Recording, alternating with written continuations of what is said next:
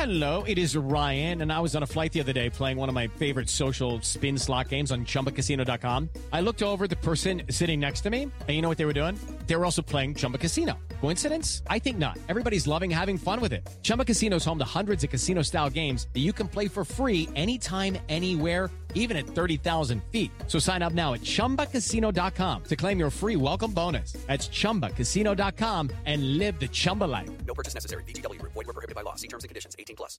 Hello, and welcome to This Day in History. Here's what happened on January 14th. These days, American presidents regularly log thousands of flight miles a year on Air Force One. But back on this day in 1943, air travel was still a rarity.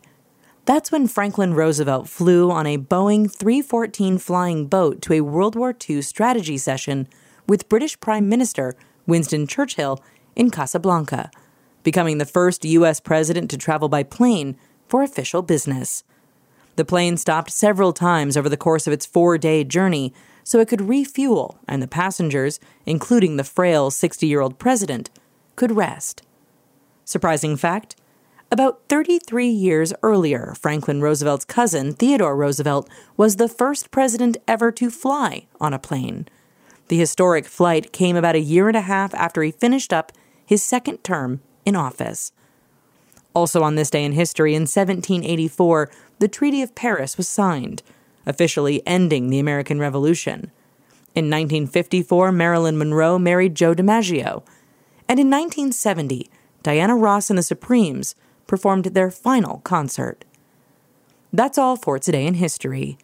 Tune in tomorrow to learn a little bit more about the world around you, and of course, have a great day. Don't forget to check out History This Week, the podcast This Day in History fans love. Here's a sneak peek of this week's episode, out now. History This Week, January 15th, 1535. King Henry VIII has a decree. As of today, he is, quote, the only supreme head of the Church of England. Henry is saying something very radical. Up until now, the Pope has been the supreme head of the Church of England. But now Henry's saying he is. All because the Pope has refused to do what Henry wants, which is to annul his marriage. Today, King Henry VIII moves heaven and earth to marry the woman he loves. And just 1,000 days later, he will have her executed. Why? And why have we gotten Anne's story wrong for so long? I'm Sally Helm, and this is History This Week. Subscribe wherever you get your podcasts.